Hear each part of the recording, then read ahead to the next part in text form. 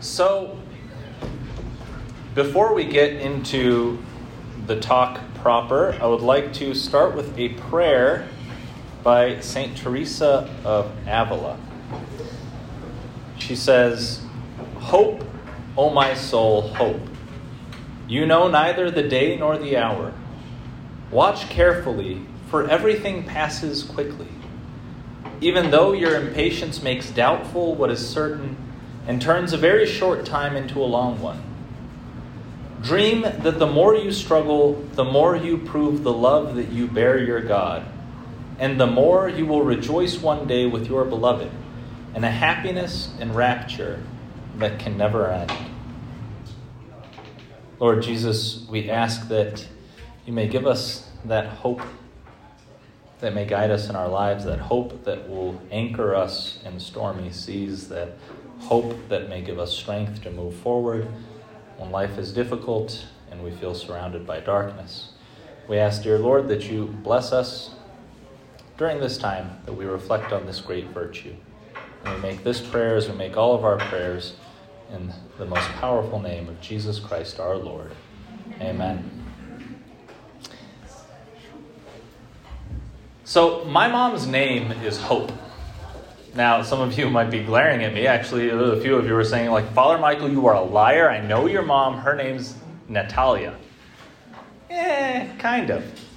Her birth name is actually Najea, but she changed it legally to Natalia later on in life when she turned 18 because school kids are mean. And there would be some school kids, so long story of my mom's life.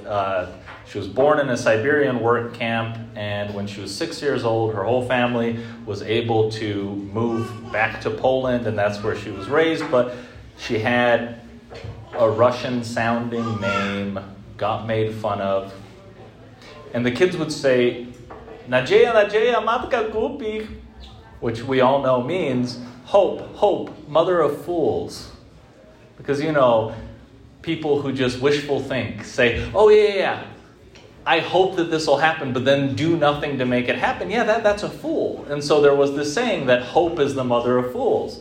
Well, I'm the fool whose mother is hope, right? She changed her name because of that. But I think that phrase is a good place to start. Because I think a lot of us feel foolish hoping these days. Because there's so many things in our lives, in our world, in our church, in our families, in our own souls that make hope really difficult. And so I think it'd be good to start on a downer, right? Let's reflect just for a little bit. What was it that has made hope difficult for you lately? So think about it for a second. And now maybe offer some suggestions. Social media. Social media, okay. What else? And we'll strike the balance here between being weirdly too autobiographical and just complaining about people. Because sometimes people will say, like, they'll raise their hands and like 5 minutes later, it's like, okay, you've had a rough week. All right, so social media, what else? Fear. Fear. What else? Sickness. Sickness, yes. Loss, absolutely. Division in the church. Division in the church. This bishop says that bishop says this. What are we to believe? Loneliness. Loneliness, absolutely. Division in the family. Division in the family. War. War. What is it good for? Absolutely nothing. Say it again. What, is that what you were going to say? Things not working out. So we can probably think of so many reasons why hope is difficult. But notice that that's the way I phrase it. I say, what has made hope difficult? I don't say what has taken your hope away from you. Because hope, much like the thing that springs from hope, which is joy, is something that cannot be taken from you. Because if it is a gift given by God Almighty, there is not a force in this universe powerful enough to take it away from you. Right? Jesus says, I will give you a joy and the world cannot take it from you. He also gives, with his Holy Spirit, hope. It is your birthright, in fact. As a baptized son or daughter of God, your birthright are the theological virtues of faith, hope, and love. It's something that you have a guarantee that God has given. And so they cannot be taken from you, but they can be forfeited. And so we can ask ourselves, what has led me to forfeit my hope? What has made it difficult to hope in such a way that I just gave it over? And I said, to this circumstance, to this fear that I may have, to my own weakness, I just hand over my hope. Because it's kind of like, do you all remember the story of Jacob and Esau? Who can give me a quick summary? Jacob and Esau, what were they to each other? They were brothers. They're... Esau sold his birthright for... Yeah, that dude loved porridge, right? And so he was just really hungry one day, and Jacob, who's clever, maybe sometimes sinfully clever at some points, right? He says, ooh, I know, my brother's in a desperate position. You want this porridge? Sell me a birthright. Now we think that is absurd. Who would ever sell their birthright over something so little? And yet that's what we do when we, and this is in the case of like mortal sin, when we forfeit our birthright for the sake of a passing moment's desire. But I think when we get out of just the level of like sin and judgment, when we go to the despair that we have been swimming in and imbibing, we realize it doesn't have to be that way. Just because there's a lot of reasons to not have natural human hope, just because I might not be able to put all of my hope in a political party, I might not be able to put all of my hope in a family member, might not be able to put all of my hope into my own strength even, to keep going forward and keep doing the right thing, that doesn't mean that I am hopeless. Because there is a firmer foundation for my faith and hope than myself, than politics, than world leaders, than even my family or my friends. And that's, I think, what we need to speak of today. Because if you're looking for just a quick how-to of like how to survive life today and not go crazy, sorry, I don't have a silver bullet to give you all. But I do have some directions that we can take our reflections. I'd like to start with the Catechism of the Catholic Church, right? That wonderful thing that I think a lot of us are diving into this year in a renewed way. Is anybody here doing Catechism in a year? Yeah. The other Father Mike, the lesser known one, he's doing this podcast. Yeah, and where he's leading us through it. And it's a document worth praying with. Because it is the fruit of 2,000 years of reflection on the sacred mysteries of sacred scripture and sacred tradition. I guess the sacred mysteries are more the liturgy. But it is reflection on that, and then it's a place where we can turn to say, all right, in the midst of all this confusion, division in the church, this guy says that, this other one says this, my Aunt Cheryl says this, and some other guy says this. I go to this parish and the pastor is preaching this. I go to this other one and the pastor is preaching this. What, at the end of the day, is Catholicism? Well, we have a place to look and to say, oh, okay, that's what it is. Turns out 4 of those 5 people were wrong. Okay, at least I know where to get what's right. So we turn to the Catechism and it says, hope is the theological virtue by which we desire the kingdom of heaven and eternal life as our happiness, placing our trust in God's promises and relying not on our own strength, but on the help of the grace of the Holy Spirit. Right? So there's a lot to unpack there. First, it's the theological virtue. Pause button. What is a theological virtue? Who can tell me?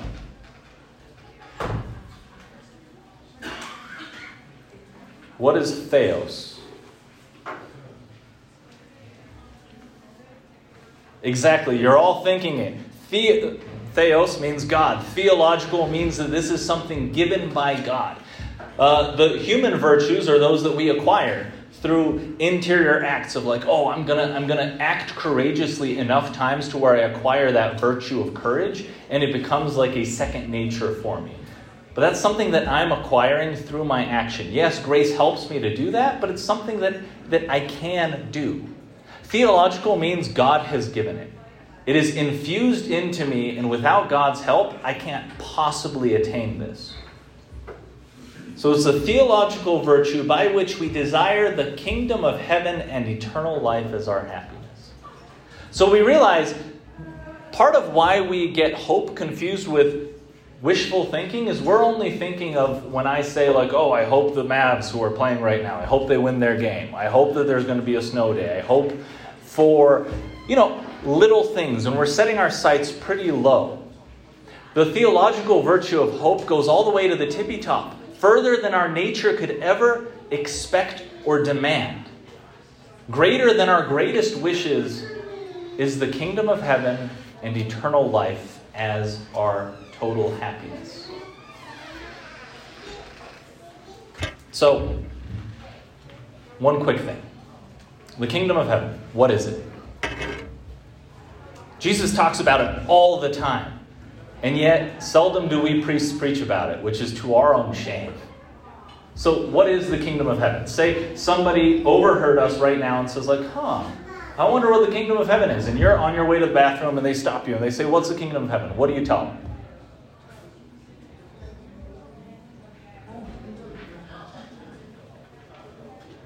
Participation is just overwhelming tonight.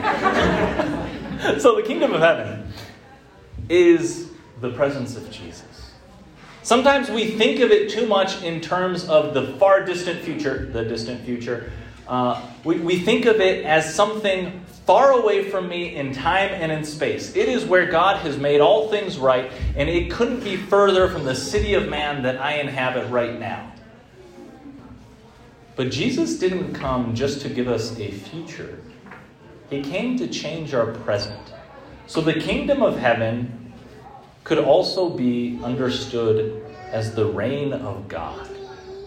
And that reign begins here and now. So when I say that hope is the theological, that means God-given virtue to desire the kingdom of heaven, it means it gives me the courage to actually to want something that is so beyond my nature, but to have a reason to want it and a reason to trust that it's being given because I trust the one who's made that promise. And that what that is being given is not just some distant future reward, right? That's the theology of the suck. Have you ever heard that? So it's more in a military context. So sorry if you're offended by the word suck, but I'm going to say it a few more times. So the theology of the suck is that basically life sucks.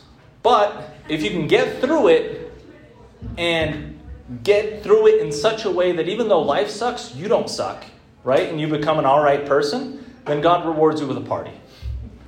And that's kind of how we see our Christian life, as it's just drudgery now for the sake of something good later. And that's what we hear when we read, hope is the theological virtue by which we desire the kingdom of heaven and eternal life. We think, after everything that's terrible now, I get a relief from all this suffering.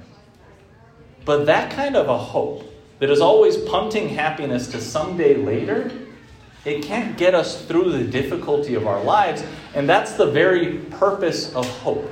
Hope is that which moves us to pursue an arduous, so very difficult, good that we believe is possible. That good of total closeness to Jesus, that is eternally and securely ours in heaven, can still be truly ours here on earth. Because that's the beauty of it, is that heaven begins now. Heaven is not some place. Heaven is total communion with God, where I am sharing life with Him. In fact, the older understanding of the heavens was not someplace far away, but it was spheres, right? That there are concentric circles, and the heavens and the air were often the same the same word was used for both of them. And so the heavens are what I'm in right now in a very real way. I am enveloped in God's presence. We don't think that way very often. When we think, our Father who art in heaven, what we mean is absentee dad who's very far away. But that's not the reality. The reality is the heavens are very close. I can feel far away from them because I can turn away, but God is right there. I can just look around me and look within me and realize God is the very foundation of my existence. And so what I'm hoping for, right, what I have the courage to desire, and that desire that moves me forward through difficulties, I'm desiring Christ's presence. And I have a reason to desire it because the faith teaches me, and experience, if I'm looking out for it, confirms that God is very present to me right now. And I can look forward to when there's that presence that is not as if through a blurry window or a mirror, but is face to face, and I can see it all clearly, and there's no chance of losing it anymore. Right? So that's the hope for eternal life after death, but eternity starts now. And so hope also extends to the here and now, the concrete situation of my life right now. That's where I'm also hoping for God's presence. But I said it's a theological virtue, which means that it's something God gives, but it's also something that I exercise. So how do I grow in hope? By hoping. It's like, how do I grow in courage? By courageous action. By repeated courageous actions make me more able to be courageous when the moment calls for it. The same for prudence, for temperance. If I make a habit, but not a habit as in this mindless routine, this automation, but this habit as in this is how I am forming my character to be naturally disposed to do this, that's how I allow a virtue to be deeply embedded within me.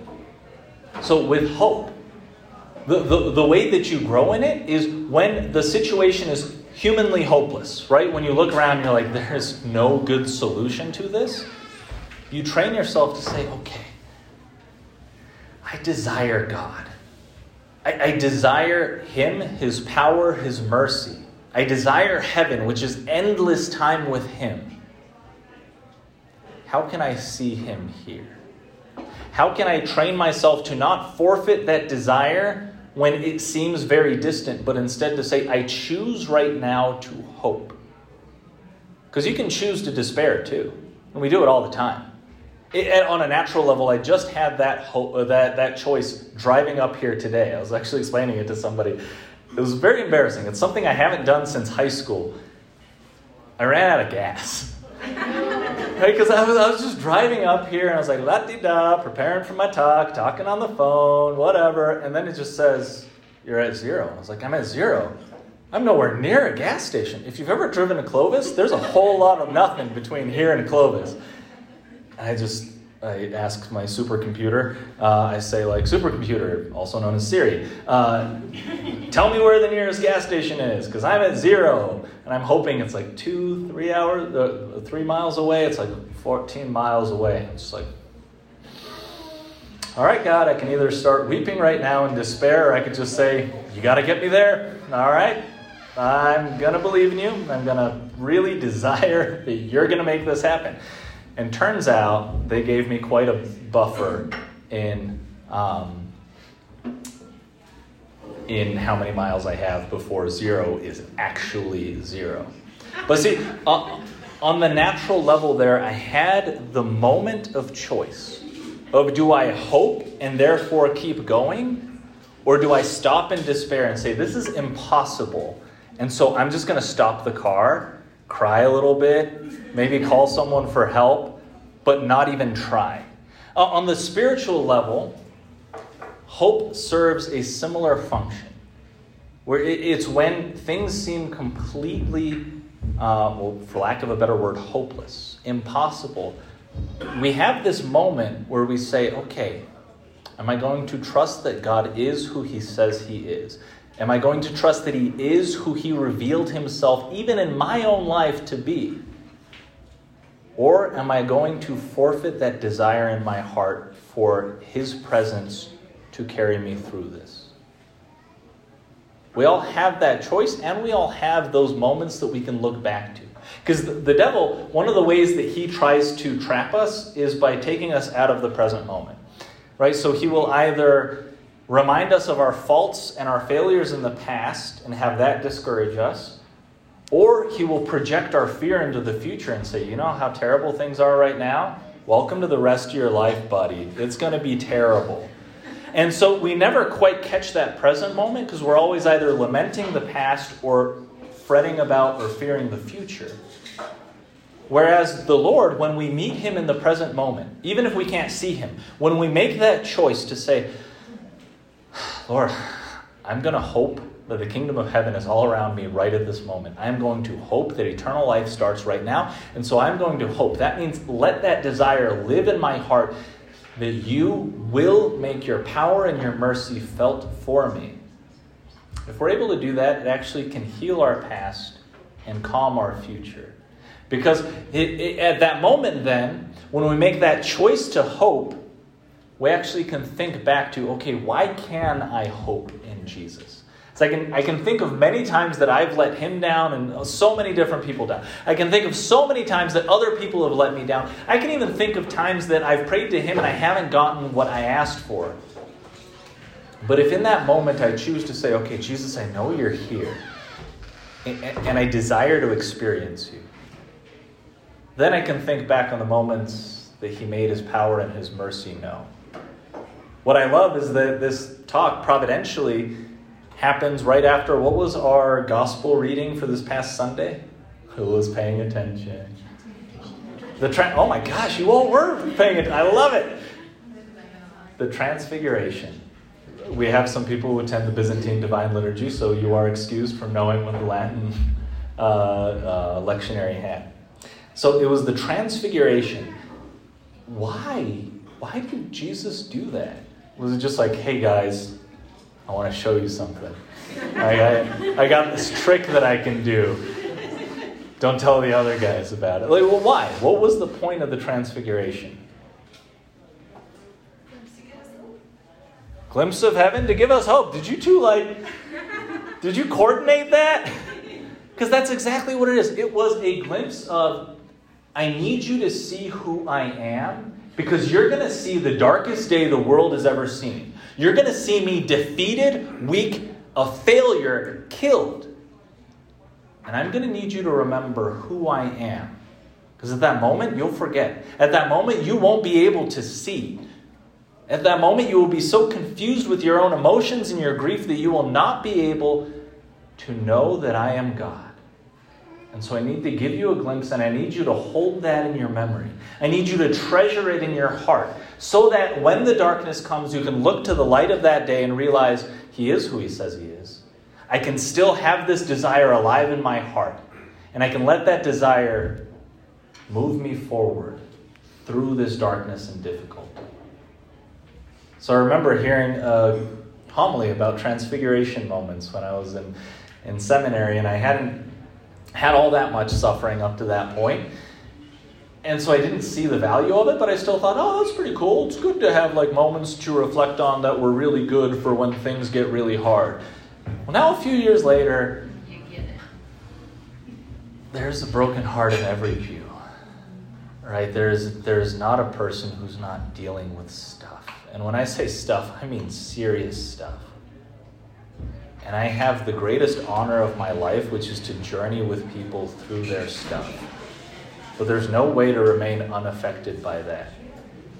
And so there's thousands of broken hearts in my parish, and so my heart breaks thousands of times.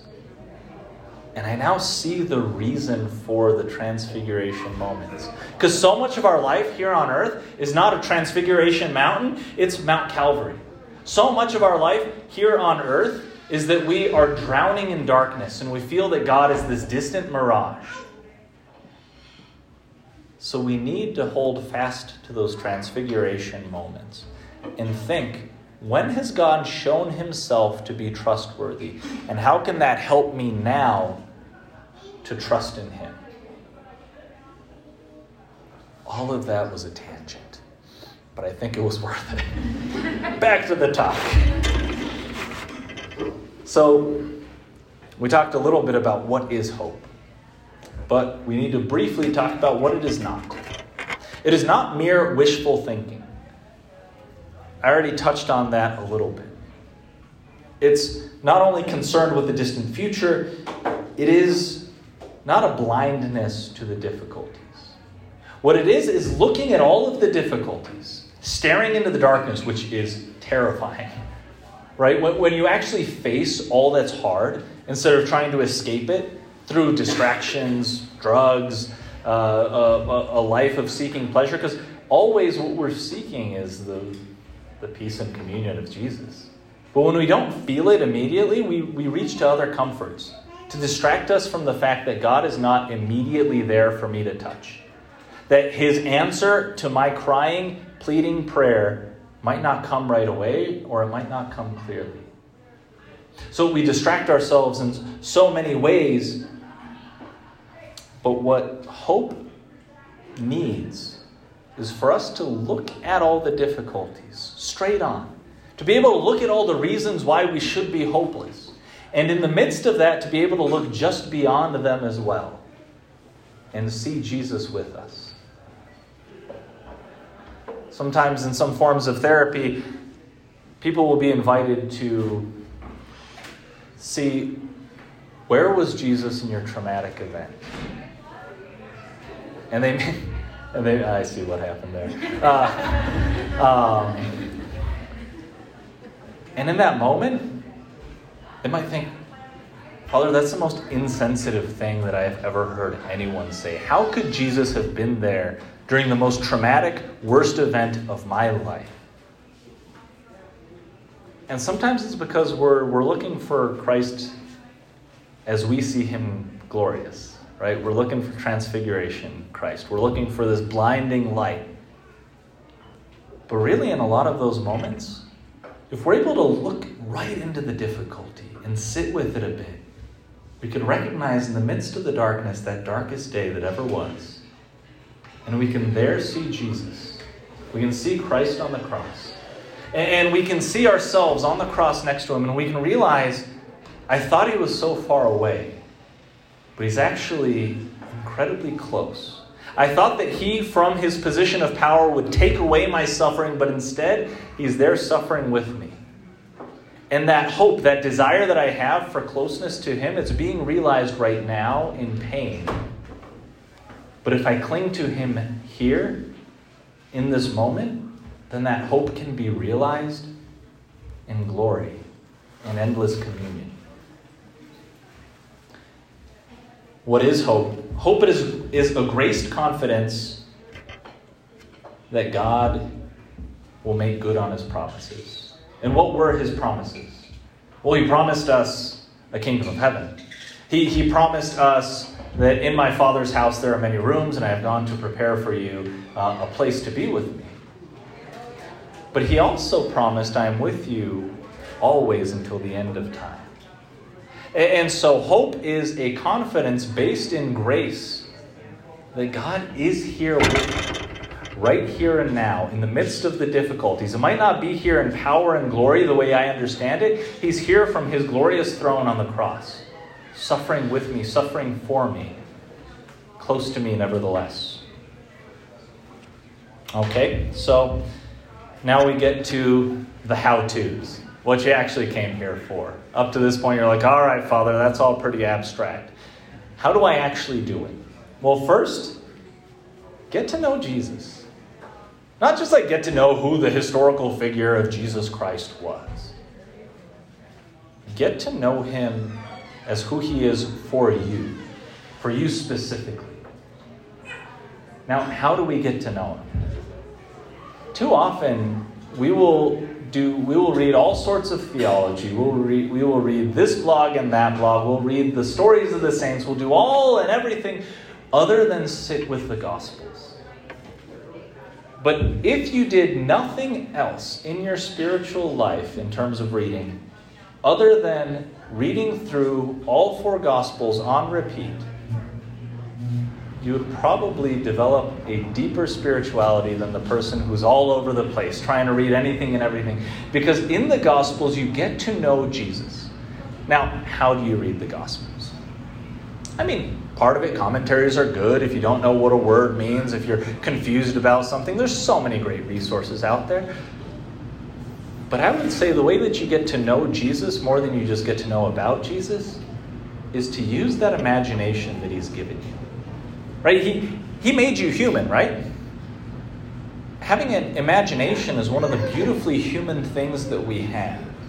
That we, utilizing our bodily senses and our mind, and that place where they meet in the imagination, we can put ourselves into a position where we are not physically right now. And so place yourself in the scene. Learn to be with Jesus in the Gospels, so that then you can learn to have him be with you in your life's difficult events. Right? If in the Gospels you're reading through them and you say, okay, where am I here? He's healing the leper. Who am I today? Oh, I'm feeling pretty strong today. I'm one of his apostles. I'm helping the leper, or I'm helping the lame person. I'm picking them up, and I don't have to pick them up because they have their own strength of legs now. Awesome. I'm on Jesus' team. Hoorah. There's another day where it's like, I'm powerless. I'm lame. I'm crippled. Or I'm deaf. I can't hear God today. I'm blind. I just can't see him anywhere. Put yourself in those scenes. What do you see? What do you smell? What do you feel? Jesus, when you look at him, what does he look like? For many of us now and forevermore, he's going to look like Jonathan Roumie. And that's okay. He's a good actor. I like The Chosen. It's just fine. You might still be in the Jim Caviezel crowd, or you might have the blessed grace of just having your own eyes of Jesus to gaze upon. But allow your imagination to place you into the scene. Get comfortable being with Jesus in those moments. Because then what that unlocks is that you can live through the realities of sacred Scripture and then have the realities of sacred Scripture imbue your daily living. One such reality that I want to reflect upon is the apostles. What did they have? It's what you said that is making hope difficult. Fear. Lots of it. Right? It says that they locked themselves in an upper room for fear, and it was a completely legitimate fear. Because the one that they loved most, the one that they fearlessly followed before, well, he was killed. And where they were before fearless, now they were fearful. Put yourself in that room in your prayer. Bring with you all of the fears that you have, all of the reasons why you have to forfeit joy, all of the reasons why everything you had hoped for, right? A great church. Maybe you came into the church during a time when everybody was happy to be Catholic. It seemed like all of us were on the same page and we were just going for it. And now it's like, if you see Catholic in a headline, you're like, oh, what did whatever bishops say about this or that? I don't even want to read it. Oh no, Pope Francis has a microphone. Sorry, that was disrespectful. I meant specifically when it's an airplane interview, there's frequently things are out of context. There we go. We'll just leave it there. But we have all of this fear and this anxiety. We might think of the political realities of right now. We might think of our own families, or we might think of our own faith. We might sit there and reflect and say, I'm scared. I don't even believe anymore. Yes, the teachings of the church, that was a few years ago. Now, I might not even believe in Jesus. Like, what's going on? Bring that into that upper room. And then let yourself experience the fulfillment of hope, which is Jesus coming through the wall and saying, peace. Peace be with you. See, that's what hope gives us in the moment. Not always that experience, but the desire for that experience, which keeps us moving forward. If they were utterly hopeless and totally in despair, they wouldn't be together, huddled in a room. It's clear they were still waiting for something. There was some tiny bit of hope there. If they were completely in despair, they would have all dispersed. They still had some hope, which kept them together, kept them in the church, so that Jesus can come be with them. So first, get to know Jesus as he is. Put yourself into the Gospels. Second, be close to Mary, Mother of Hope, Star of the Sea.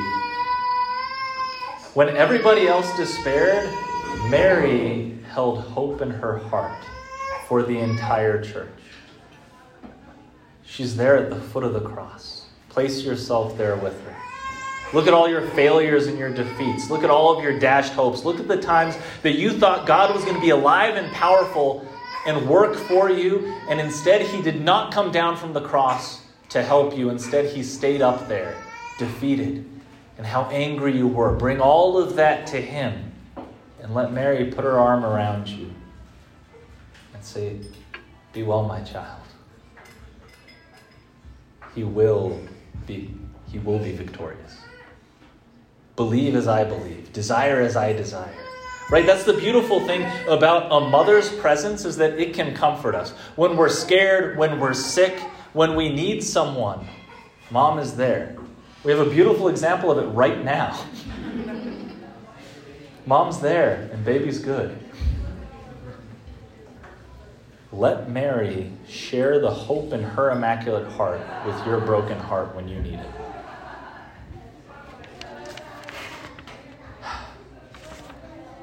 Jesus and Mary, get close to them. Learn who they are. Not just who they are historically, but who they are for you. And then let that inspire the kind of hope in your heart that the early Christians had. Because they had something that we tend to lack, which was a radical faith that gave them a dauntless hope. Right? Because only a radical faith, I believe absolutely and positively in Jesus Christ, allows me to then personalize that faith of saying, and so I believe in his love for me, and I have the courage to desire closeness with him, eternal closeness with him in heaven, but that closeness which begins right now, even in the midst of my darkness.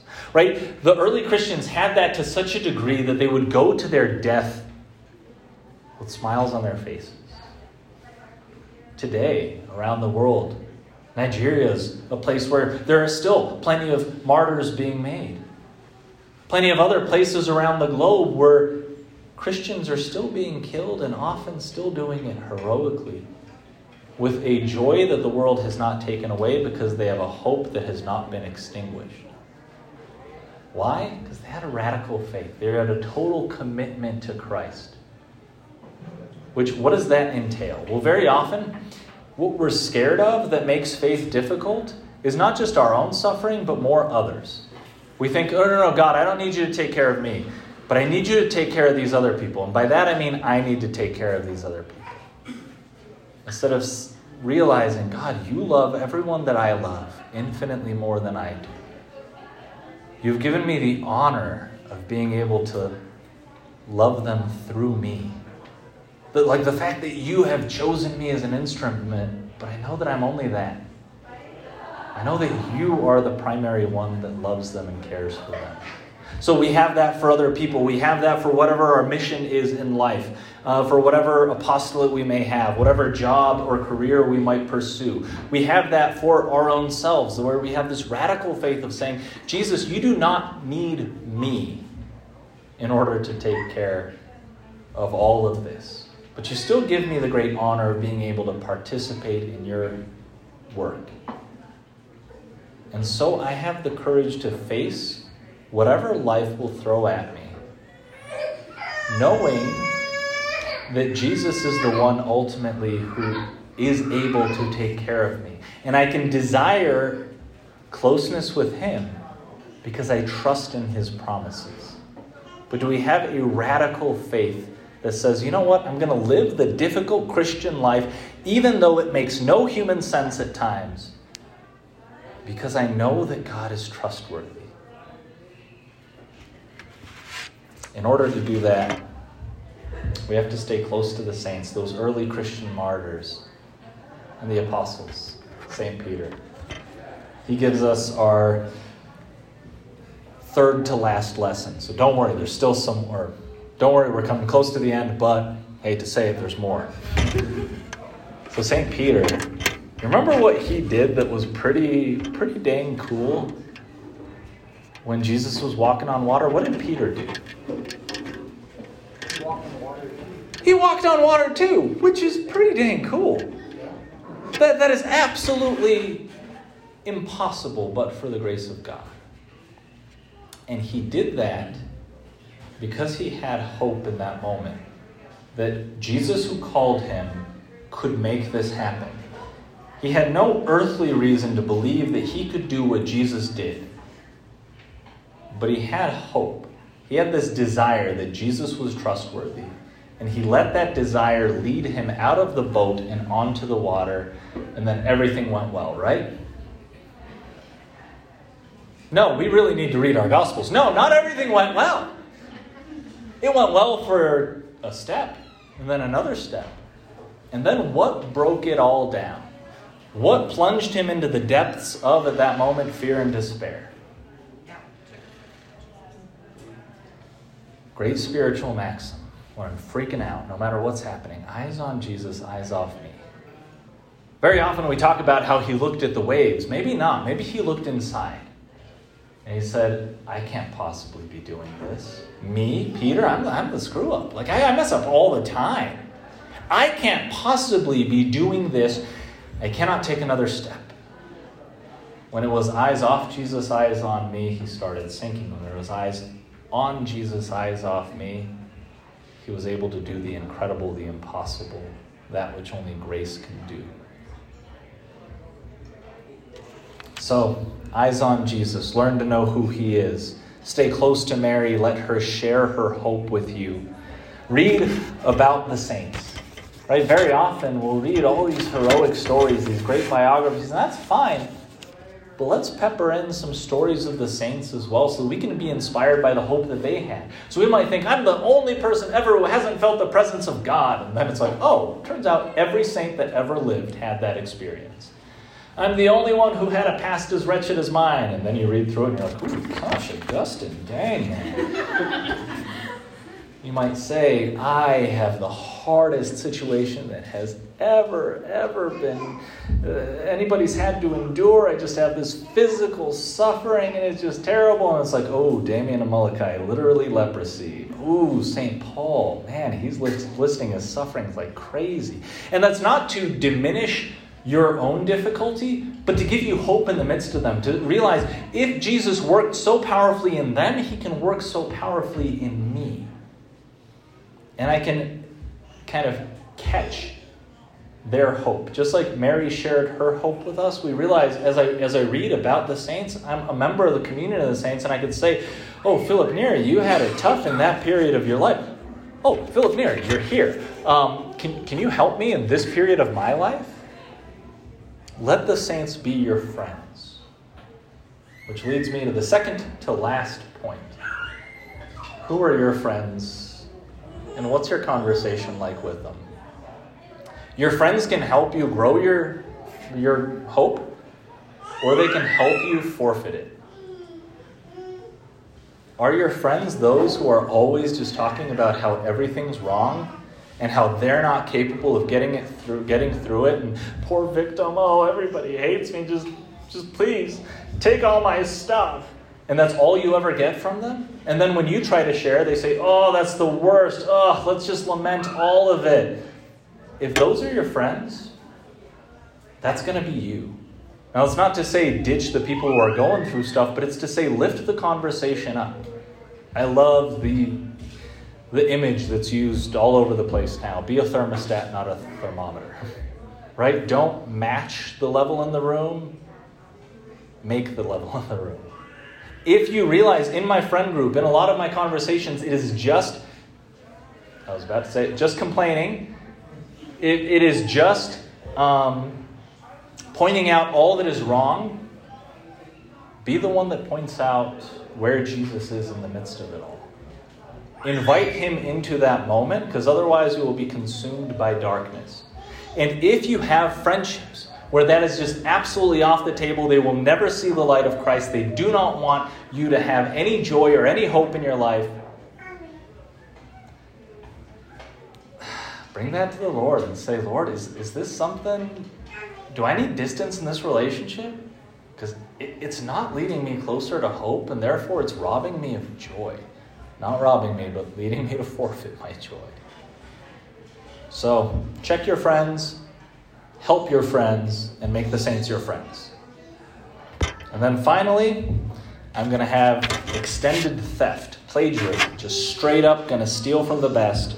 Usually I steal from, a lot of different people, but that other Father Mike, he's got good stuff, and a few others. But today, I'm going to go to Augustine. Now we're ending with this. It's going to be an extended quote, so persevere. Be with me because it's really good. But it's the whole reading from the Office of Readings toward the end of the year. And I'm going to use the A word in this, right? In Lent, we're not supposed to say Alleluia, but we're able to in this context, all right? So don't worry, don't call the Pope on me. We're okay. I'm not breaking church law.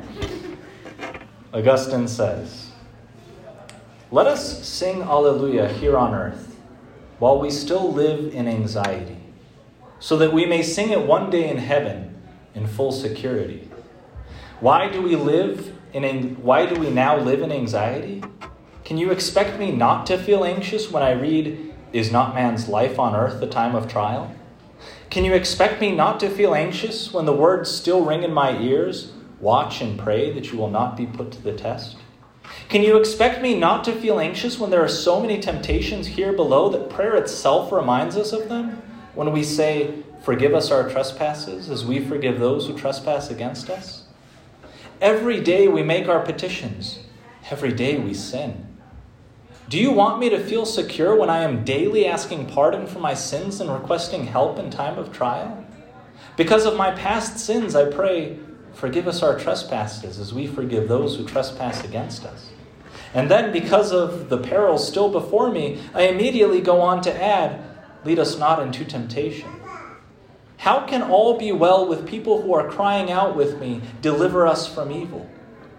And yet, brothers and sisters, while we are still in the midst of this evil, let us sing Alleluia to the good God who delivers us from evil. Even here, amidst trials and temptations, let all men sing Alleluia. God is faithful, says Holy Scripture, and he will not allow you to be tried beyond your strength. So let us sing Alleluia even here on earth. Man is still a debtor, but God is faithful.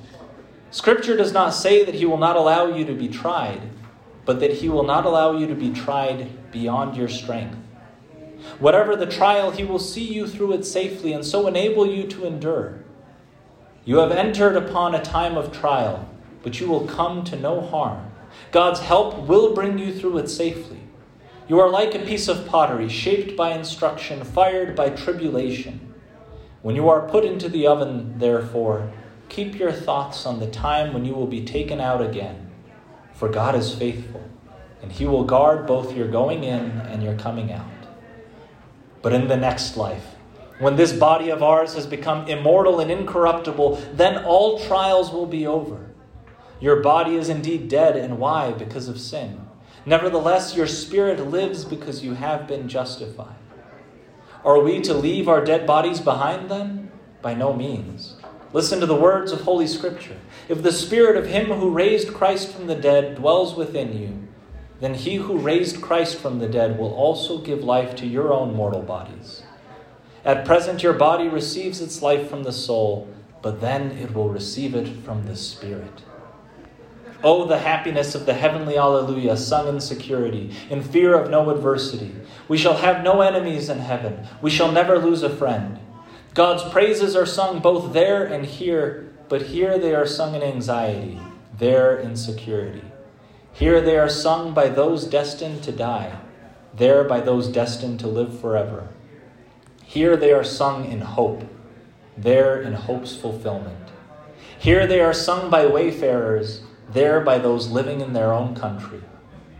So then, my brothers and sisters, let us sing now, not in order to enjoy a life of leisure, but in order to lighten our labors. You should sing as wayfarers do. Sing, but continue your journey. Do not be lazy, but sing to make your journey more enjoyable. Sing, but keep going. What do I mean by keep going? Keep on making progress.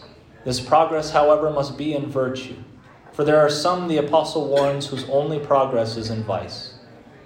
If you make progress, you will be continuing your journey. But be sure that your progress is in virtue, true faith, and right living. Sing then, but keep going. In the name of the Father, and the Son, and the Holy Spirit.